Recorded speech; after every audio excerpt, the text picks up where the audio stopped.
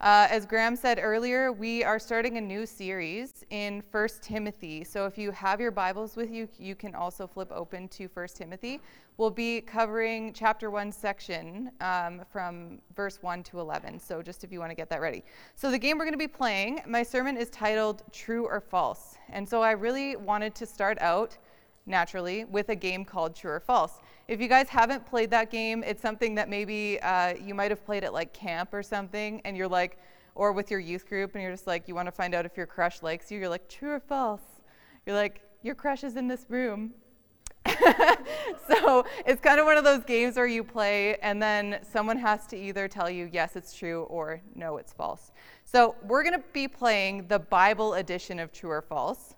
So if you have your phones, I'm going to be reading a phrase out loud. And in the comments, you can type if you think true, it's in the Bible, or false, it isn't in the Bible. Okay?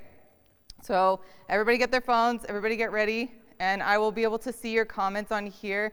Raker showed me a nice handy way that I can like click on it and show it on the screen. So we'll see if I can be coordinated enough to do that while I'm preaching. So the first one is, I wish those people who are bothering you would add castration to their circumcision. And so now you need to decide if you think that I'm twisted enough to make that up, or if that's in the Bible. Can you repeat that? Yes, I can repeat that. I wish those people who are bothering you would add castration to their circumcision.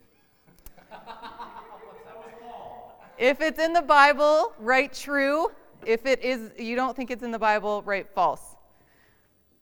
So we'll see. I don't know. Nobody seems to be typing. Come on, guys. Oh. Someone says there's a delay. True, Paul said it. Okay. True. There's a lot of trues. Whoa. Okay, wait, I can't click on them. Riker, I broke it. Oh, wait, no, it works. Send. There we go. I did it. Okay. It is true. Good job. It is in the easy to read version. I tried to make it sound more like modern day. So it's in Galatians 5:12 if you want to look it up. Grandview says false. Dan Solstrom says false. Okay, the next one is, you poured me out like milk. You spun me around and squeezed me like someone making cheese.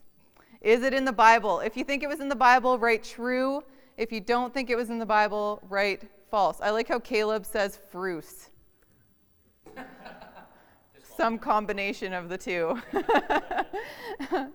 So what do you think? Do you think it's true in the Bible or false, not in the Bible? What was it again? It's, you poured me out like milk, you spun me around and squeezed me like someone making cheese. Is it in the Bible? We have some false, cheesy. Tanisha says cheesy. False, false, false, false. Okay, it's actually true. Easy to read version, and it's in Job chapter 10, verse 10. So you can look it up. It's going to look different if it's in a different version, but if you look it up in the easy to read version, that's what it says, and I thought it was pretty funny. Okay, another one. God helps those who help themselves. Is that in the Bible? If it's in the Bible, write true in the comments. If you don't think it's in the Bible, write false. Tanisha says false. I'm going to put it in there. Yeah, so God helps those who help themselves. God helps those who help themselves. True or false? So it's actually not in the Bible. Yeah. Josh just threw his phone on the ground. It isn't in the Bible. God often will help people who can't help themselves. For example, widows and orphans. Okay, next one. He fled naked, leaving his clothes behind. If it's true, if you think it's in the Bible, write true. If you don't think it's in the Bible, write false. He fled naked, leaving his clothes behind.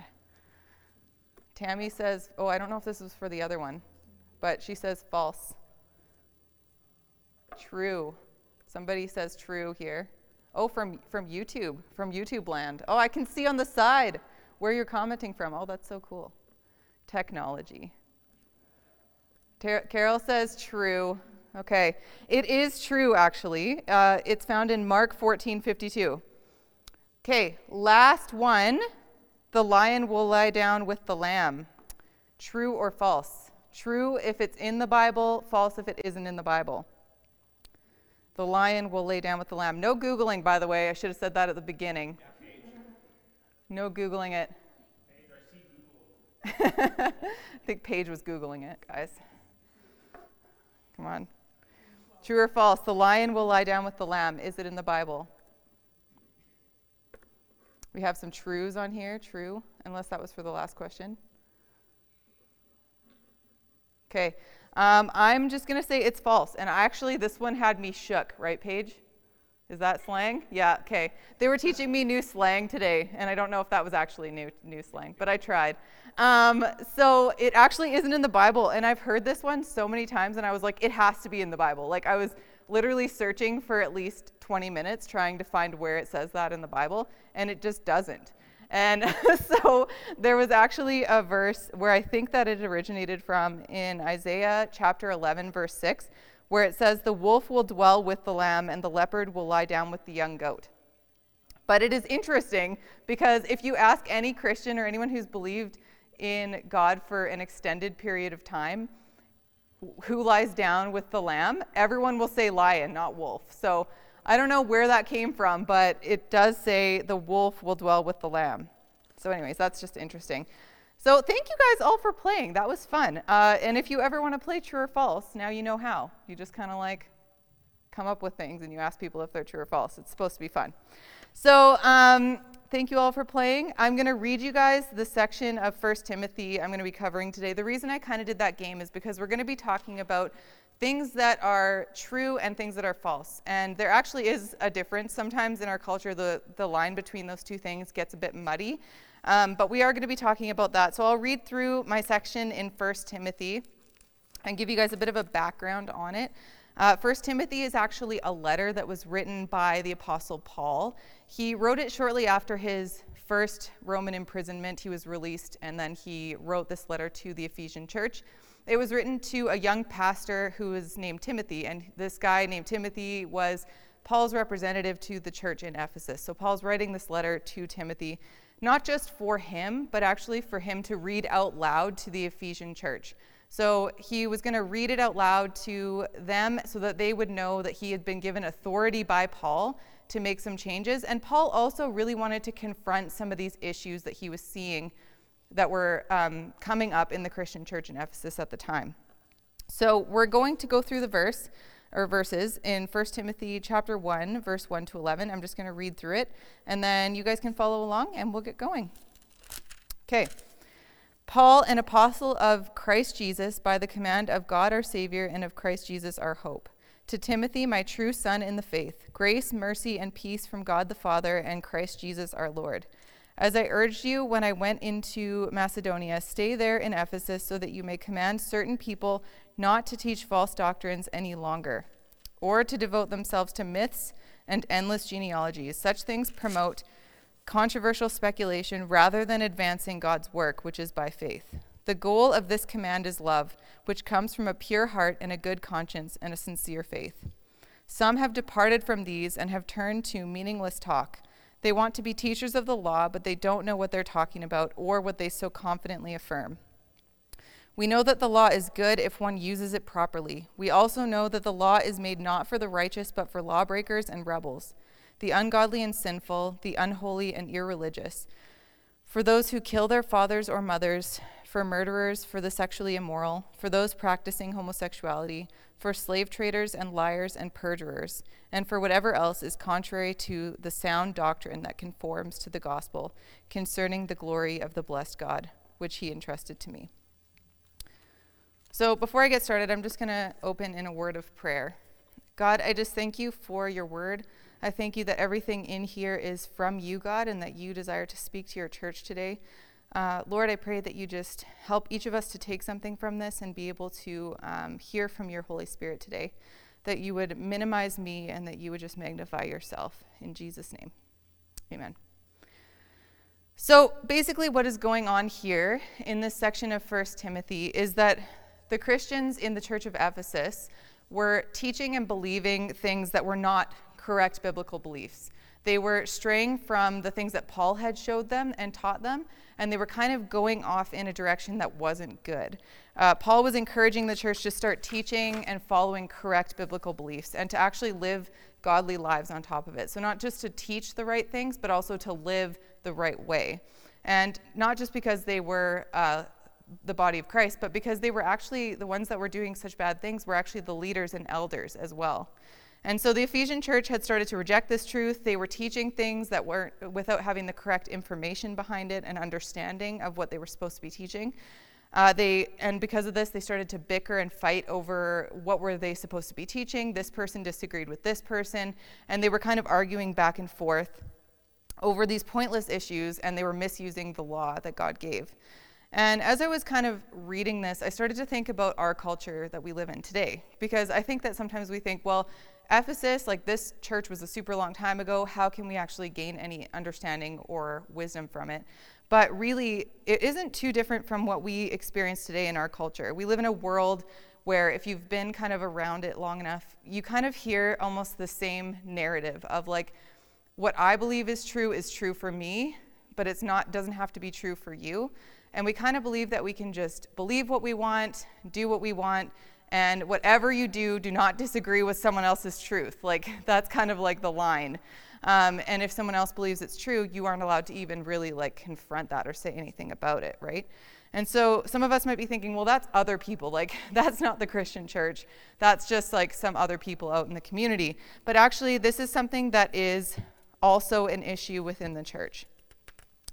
And there are a lot of things that Christians believe that aren't necessarily true, whether it's just something that we were taught or something that we picked up. And sometimes we actually even have a hard time being confronted on some of the things that we believe are true that aren't actually true. So that's what we're talking about today. We're talking about false beliefs that we might have. We're talking about what is truth and how can we come against things that aren't necessarily true in our own lives. So that being said, what were some of the false teachings that the church of Ephesus were believing at the time? And how can we as the modern church take some of the things from what Paul was saying to them and actually apply them to us today? So the first thing that I think that Paul was really trying to address with the Ephesian church is found in verse 4 as well as verse 8 and 9. So I'm just going to quickly read over those. Verse 4 in that section of 1 Timothy says, or to devote themselves to myths and endless genealogies. And then verses 8 to 9 says, we know that the law is good if one uses it properly. We also know that the law is not made for the righteous, but for the lawbreakers and rebels. So the first false belief that I believe Paul was trying to point out was legalism. If you guys don't know what that is, I'll go over it in a minute. But the endless genealogies in that verse 4 could be referring to a group of people that were kind of like present in that day. And they were, I'm going to pronounce this wrong. I actually wrote it down phonetically, but we'll see. They were called Judaizers. And basically what they were is they were Jewish people who had become Christians, but they had brought some of the law with them. They had brought the law of Moses with them into their Christian faith and actually enforced it on new Christians or Christians in general. So they would do things like they would be like, you have to get circumcised if you want to become a Christian. And it became a lot about rule following, and you had to become a certain way to be acceptable to them. Their beliefs became very legalistic. And so legalism is basically when we start to believe that our own actions and our own, the things that we do can actually help to earn our salvation. We can get there on our own. We might not say that, but with our actions, we start to actually show that we believe that. And then we start to judge others around us for not measuring up to the standard that we set. Sometimes we even make our own rules that aren't found in the Bible. They're not anywhere in Scripture, and we try to push them on other people as well. Paul is not saying that the law is bad. He's not like, completely disregard the law, that's not even a thing anymore. But he did say that the Christians of the day were misusing the law. It was being misused. The purpose of the law was to actually show us what we could not be, right? If you look at the law, it's impossible to get to that standard. It's not even physically, humanly possible. And so when we look at that and we say, this is God's standard, and we are like, wow, I can't actually do that, then we recognize our need for grace. We recognize our need for a Savior in our own lives, and not just in our own lives, but in other people's lives around us. Because I think the temptation is, once we become a Christian, once we accept Jesus, we start to think, well, I'm good. I've done enough, like I'm saved. And then you just kind of forget where you came from. You forget where God has brought you from and what he's saved you from. And then you start to look at people around you who don't know Jesus yet, and we become legalistic because we're like, well, why can't they get their stuff together? Why can't they be where I'm at? Right? So we ask ourselves these questions, but we forget about grace. We forget that we needed that same grace, that we could never measure up to the law, the standard that God has, without him. And so they had become legalistic, and they had forgotten the purpose of the law. They started to misuse it. Galatians 2, chapter 2, verse 21 says, I do not set aside the grace of God, for if righteousness could be gained through the law, Christ died for nothing. It was so that we would see our need for a Savior, so that we would actually turn to Jesus, and then we would stop holding our own standards over other people's heads and forgetting about grace. So we shouldn't be legalistic. We can't do that when we recognize that obedience to God's word isn't a list of rules because we feel obligated to do it, but because we love him. John 14, verse 15 says it best. It says, if you love me, keep my commands. So it's this balance of grace and truth. It's not like one or the other. We don't go around bashing people over the head with truth. We have this understanding of, yes, we know the truth, we know what's right, but we also have grace and love for the people who don't understand that yet. And so this means knowing God's commands and being obedient because we love him, but also repenting and having grace for our shortcomings and other people's shortcomings as well. So this leads to the second false teaching that I believe Paul addresses to the church. And that's found in, if you go into 1 Timothy again, it's found in verse 4 and verse 6 and 7. It says, or to devote themselves to myths and endless genealogies. Such things promote controversial speculations rather than advancing God's work, which is by faith. Some have departed from these and have turned to meaningless talk. They want to be teachers of the law, but they do not know what they're talking about or what they so confidently affirm. So the people were called out by Paul for meaningless talk and controversial speculation, wanting to teach without proper understanding of the gospel, and also focusing on these myths that weren't accurate and kind of like talking and debating back and forth with each other about these things. They were speculating about these myths, and because of their doctrine or their belief system was getting distorted. It was getting messed up because they were like, well, this is true, and this is true, and they were arguing among themselves about these things. They were focusing on things that were meaningless and distracting. There was a lot of fighting between the leaders and teachers of the Christian church at that time because they were arguing over these controversial things. And it was causing those who were following them, those in the church, to be led astray because they were like, well, I'm siding with this guy. I'm siding with this guy. And there was a lot of division that was happening. Just as a side note, a little thing about Ephesus is it was a very difficult place to be a pastor as well as a Christian. It was just a difficult place to be in general if you followed Jesus. But this explains why at the beginning of this section, Paul urges Timothy to stay in Ephesus. Like if Timothy wasn't having a difficult time staying there, chances are Paul wouldn't have had to urge him and be like, stay in Ephesus. Like, you need to stay there. You need to keep on coming up against those false teachings.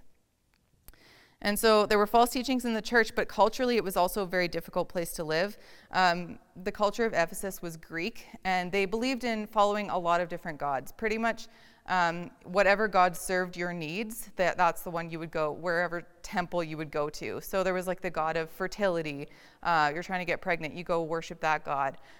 There's like the god of healing, and you just go there if you're sick. And there's like the god of wealth, that you need money. So you're like, I'm going to go worship this god. And so there was a lot of false teaching, not just in the church, but also in the city of Ephesus. And so I was thinking about this a little bit, and I started to think, well, this might have been what Paul was talking about, those myths that he was talking about. Because you have to think, like, this is where the Christian church was located. It was in the city where all these people were worshiping different gods before they came to Christ, right? Especially if you were a Gentile living here. Gentiles were people who were not Jewish by birth. So they came into the faith after living in this culture where it would have been normal for them to be raised worshiping all these different gods in all these different temples. So they kind of had that background, and it would be easy to see how they could bring that with them into their new faith without realizing that they were bringing myths into their faith, like these things that aren't actually true. And so they're bringing all these things in, and Paul is saying, no, like those are myths. Those aren't accurate. That's not actually true. So some of these teachers and leaders were raised in this culture, and they could have easily gotten distracted by the beliefs that Paul had tried to teach to them and brought these things in. But we know that God is jealous. He doesn't want our worship to be split. He actually wants our whole hearts. The only thing that it sounds silly to say the only thing, but the thing that God wants from us is everything, our whole self, right? He doesn't want money. He doesn't want like all these different things. He wants us to give us like a living sacrifice to him. And so in 1 Corinthians 7:35, it says, I'm saying this for your own good, not to restrict you, but that you may live in a right way in undivided devotion to the Lord. God doesn't want our worship split. He doesn't want half our heart. He doesn't want us to be worshiping this God on the weekend or talking about this or focused on this or distracted by this. He wants everything. And so the church at that time was focusing on all these speculations and these things that didn't matter, was very distracted and divided. And God is asking for their undivided devotion. He wanted the church to be following him with undivided devotion. So that's what's best for us. And it's actually the most important thing that we can do as Christians so that we don't get distracted from the mission, is to follow God with undivided devotion. It's impossible to fulfill God's command to the church when we're too busy fighting with other believers, when we're too busy being distracted by other things. When our opinions and arguments or our false beliefs are causing division, it's not fulfilling what God's purpose is for the church. So what were the early Christians missing? What was God's command to the church? He didn't want legalism. He didn't want distraction or lies being taught. And we see the answer in 1 Timothy chapter 1, verse 5. It says, the goal of this command is love, which comes from a pure heart and a good conscience and a sincere faith. So this verse is telling us the goal of the Christian faith, or at least the goal or the motive behind the goal.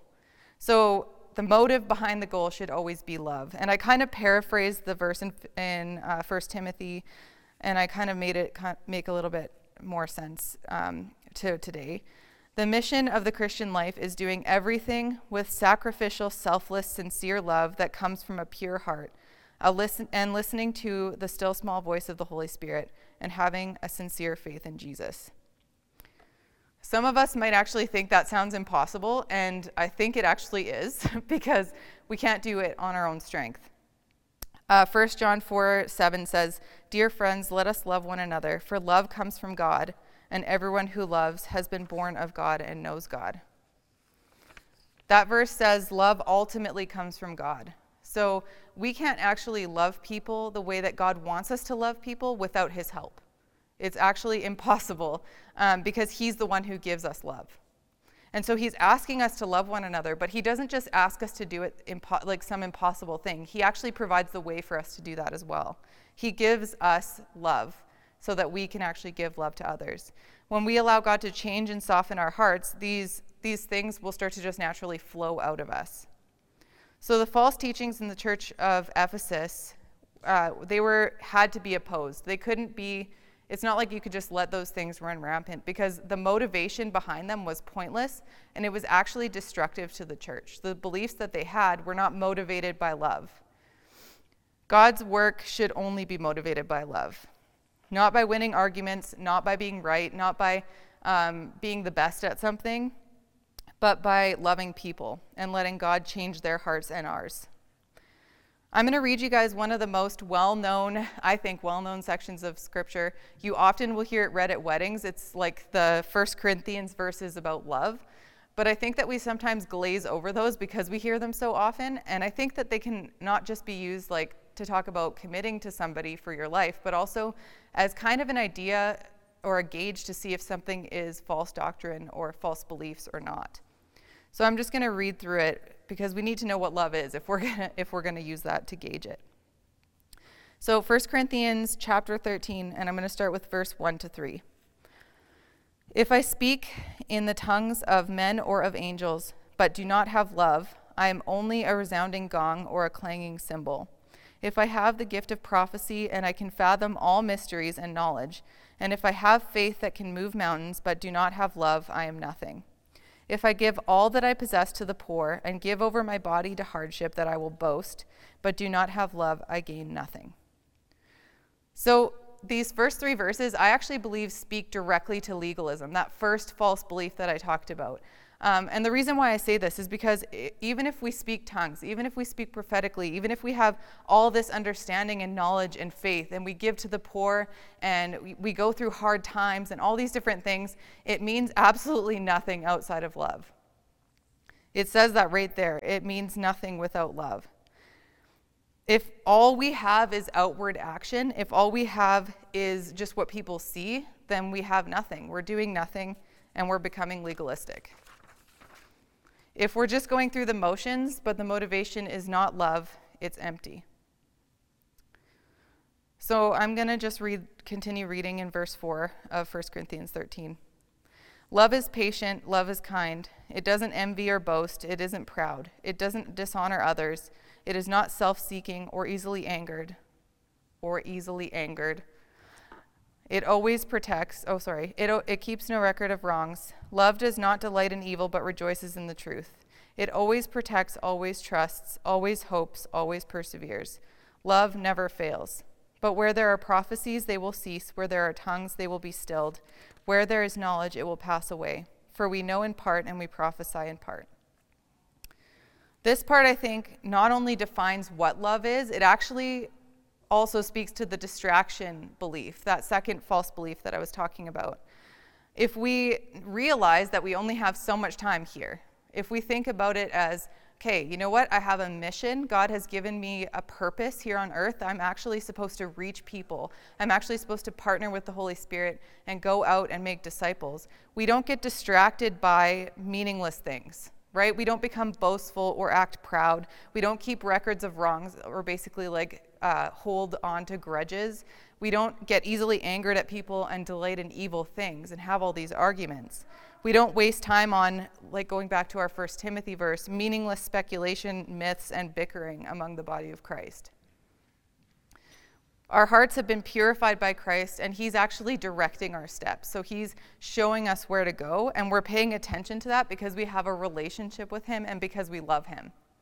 So we recognize, wait, I don't even know how long I have here on earth, but even if I live my full life expectancy, it's such a short time, and I don't have time to waste with all these things. I don't have time to waste with all these arguments because there are still people who need to know Jesus. I don't want to get distracted by that. I need to focus on loving people. This is what love is, and if my actions do not line up with this, or if what I'm saying doesn't line up with this, then it's a waste of my time. So out of this, we can then go forward with the Great Commission, baptizing people in the name of the Father, Son, and the Holy Spirit, making disciples out of all nations, because the motivation behind it will be love. We'll be only motivated by love. But we do have free will, right? We're allowed to get distracted. We're allowed to focus on, the rules and the outward appearance, becoming legalistic. But there is a verse that speaks very directly about this, and that's why I say it's actually impossible to fulfill God's mission without love. John 13:35 says, "By this everyone will know that you are my disciples, if you love one another." How will they know that we are God's disciples? How will they know that we follow Jesus? If we love each other. So the Ephesian church was not showing how they loved each other. They were not loving each other properly. And so going out in the streets and all the people who didn't know Jesus yet are seeing them arguing and fighting about things that didn't actually matter. And how would they know that these people followed Jesus? How would they know that these people were different? The answer is that they didn't, or they wouldn't. And so for us in the church today, if we're finding that we are constantly at odds with other Christians, that we're constantly debating these things and fighting about these things, and not showing other believers love, we can't expect that people from outside of the church will actually see that we love each other and therefore know that we follow him. I don't know if you guys have been on social media this year. I've had to actually take some breaks from it because it's gotten pretty heated out there. I've seen more Facebook wars and battles happen in the past year than ever before on social media. People are on edge. The world is crazy. There is a lot of extreme hatred and division. But the thing that makes me the most sad is when I see Christians getting involved in that. Because sometimes I'll see people arguing in the comment section of something, and I'm like, I know that person is a Christian. I know that they love Jesus. And I'm seeing that as a Christian, and it hurts my heart. And so I imagine other people who don't know Jesus that might know that person is a Christian would probably think, well, that's interesting. I've been a Christian who didn't act like it before. And so I know how much people will actually call you on things. Like, they want you to act like you say you should act. And so people will call you on stuff when you're doing things like that on social media. Or if they don't know you're a Christian, they might be like, no, you might never get the opportunity to share that with them, to share what you believe. The message that might be going out to those who don't know Jesus yet is that, wow, those Christians can't even get along with each other. And they must really hate each other, which is the opposite of what I believe God wants us to act like. So the cool thing about the letter in 1 Timothy is that the same principles still apply to the church today. Truth and unity in the church doesn't come from social media debates. It doesn't come from politics or the news or social media. It doesn't come from any of those places. It only comes from the Word of God and the Holy Spirit. That's where truth comes from. There are a lot of lies out there, and you really don't have to dig very deep to find them. It's one of those things where it's like a pretty quick Google search and you will find it. But if the voices that you're listening to are not God, you're going to start to believe those things without even realizing that these things you're accepting as truth aren't from God.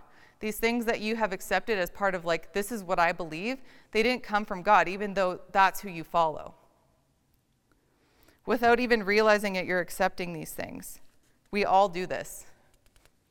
And we can get distracted by things that don't matter and start speculating and arguing about things with other Christians that don't actually have anything to do with salvation or helping others see who he is. This allows more disunity and lies to grow, and we don't even really sometimes ask God what he thinks about it. Meanwhile, the unsaved world is watching, not just on social media, but out in the community. And I'm sure we've all been guilty of this. This isn't like to condemn anyone, where you're just like, wow, that really isn't how I should be acting. And someone calls you on it, and then you're just like, whoa, like, God, I'm so sorry. So I'm not trying to like be harsh or anything, but this is what this is talking about. It's talking about how are we acting? How are we showing ourselves to people who don't know Jesus? How are we loving other Christians? Why would people want to know what we believe in the church or be a part of it when they see believers treating other people that way? We become distracted and argumentative when we become hung out on outward appearances and man-made rules. The mission will go unfulfilled, and false teachings will cause confusion and division. So what can we do? There are actually things we can do. There's a few things that I think can help us to navigate through this and put some of this stuff into practice in our own lives. Number one is obvious. We say it all the time. Know your Bible. If you know your Bible, read your Bible, ask questions, spend time with Jesus. If his voice is the one that you're listening to the most, then it's going to be really difficult for false beliefs to enter into your brain. It's going to be really difficult for you to start to become legalistic or distracted when the loudest voice in your life is his. Number two is taking time to listen to others. And I think this one is really challenging because sometimes we think that it's our job to go around telling people what to believe, correcting them when they're wrong, basically combating everything that we think is false. And that's not the purpose of this message, especially not with people who don't know Jesus yet. But there is a humility that you need to have as a Christian in order to listen to others and not try to prove them wrong all the time. We don't have to agree on everything. That's not what I'm saying. But there are certain things that we can just talk about. We could just listen to somebody else's opinion on something. There are absolutely truths that we need to just be holding firm to, but disagreeing on a topic does not have to equal disunity and hatred. Most things don't actually need to be debated. Most things don't need to be argued about. And if we have the humility to listen to other people, not just in the church, but outside of the church, then we'll be starting to treat people with respect and love. We need to remember that God's heart is for people. He loves people. And if our motivation isn't loving people, then our arguments are going to do absolutely nothing. I love this quote, Jesus didn't call the disciples to be winners of arguments, he called them to be fishers of men. And every single person, whether they are a believer or not, is loved by God. So if our motivation isn't loving them, then we're missing the whole purpose of why we're here. It's actually okay to disagree with people and not hate them. It's okay to be different, but it's not okay to allow division to grow and to be like, well, all of a sudden now I can't talk to that person. I hate them because we disagree. Number 3, if we don't have a relationship with another Christian and we try to bring correction, they probably won't care what we have to say. If we have prayed with someone and we've built a relationship with that person and we've listened to them with humility, and then because we love them, we say, hey, I've noticed there's something that you're doing that's actually like super harmful to you. And I just wanted to bring this to your attention. There's a way higher chance that they're going to see, wow, you actually really love me. Your motivation behind this is that you love me and you want what's best for me. And so they're going to take that correction way more easily than if it's like, oh my goodness, so-and-so from a different country just said this thing that I don't agree with. No, nobody is going to have a heart change from that because they don't have the connection first. Paul and Timothy, this goes back to our story because Paul and Timothy, they had a relationship with the believers in the church of Ephesus. They understood where they were coming from. They had walked with them for all these years. And they were like, this isn't okay. We love you guys. We need to stop doing this. We need to start teaching true, correct biblical doctrine. It was a command. We are teaching true, correct biblical doctrine. But they didn't attempt to go into the streets of Ephesus and confront all the false teaching that was there. They weren't like, turn or burn with their signs outside in Ephesus. They were like, we're going to talk to the ones that are in the church that should know better and that we have a relationship with. And they confronted them on it. Number 4, as believers, we need to be cautious that we don't become hung up on outward appearances and neglect the state of our hearts. Holding ourselves to standards that don't include God's grace, or holding other people to standards that don't include God's grace. That we don't get distracted by meaningless things, and that if we don't feel loving towards other people, we actually ask God to help us change that. We can ask God, we can say, purify my heart, God. I know that this emotion, this like feeling of hatred or anger towards this person because I disagree is not from you. And we can ask God to transform our hearts and give us love and a sincere faith for those people. And only then will we actually be able to come against those false teachings that are within the church sometimes and live in the spirit of grace and truth. So I wanted to close today by reading something called the Apostles' Creed. It's a series of truths that define our absolute beliefs as a church.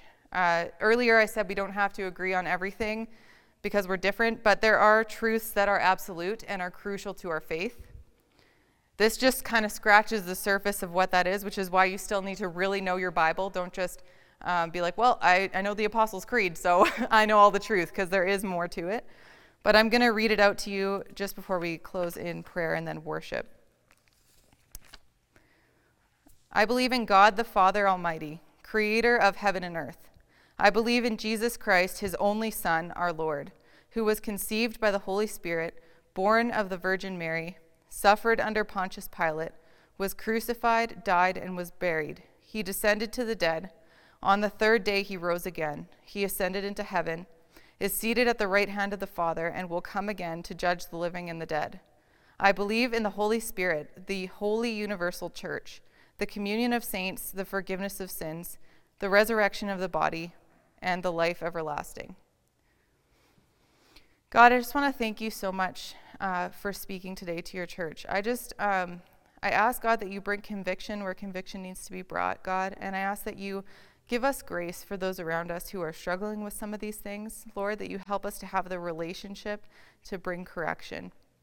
And God, I pray that you just unify the church, that you prevent division, and that I ask that you just help us to each be able to speak only your truth, and that we would be motivated only by your love.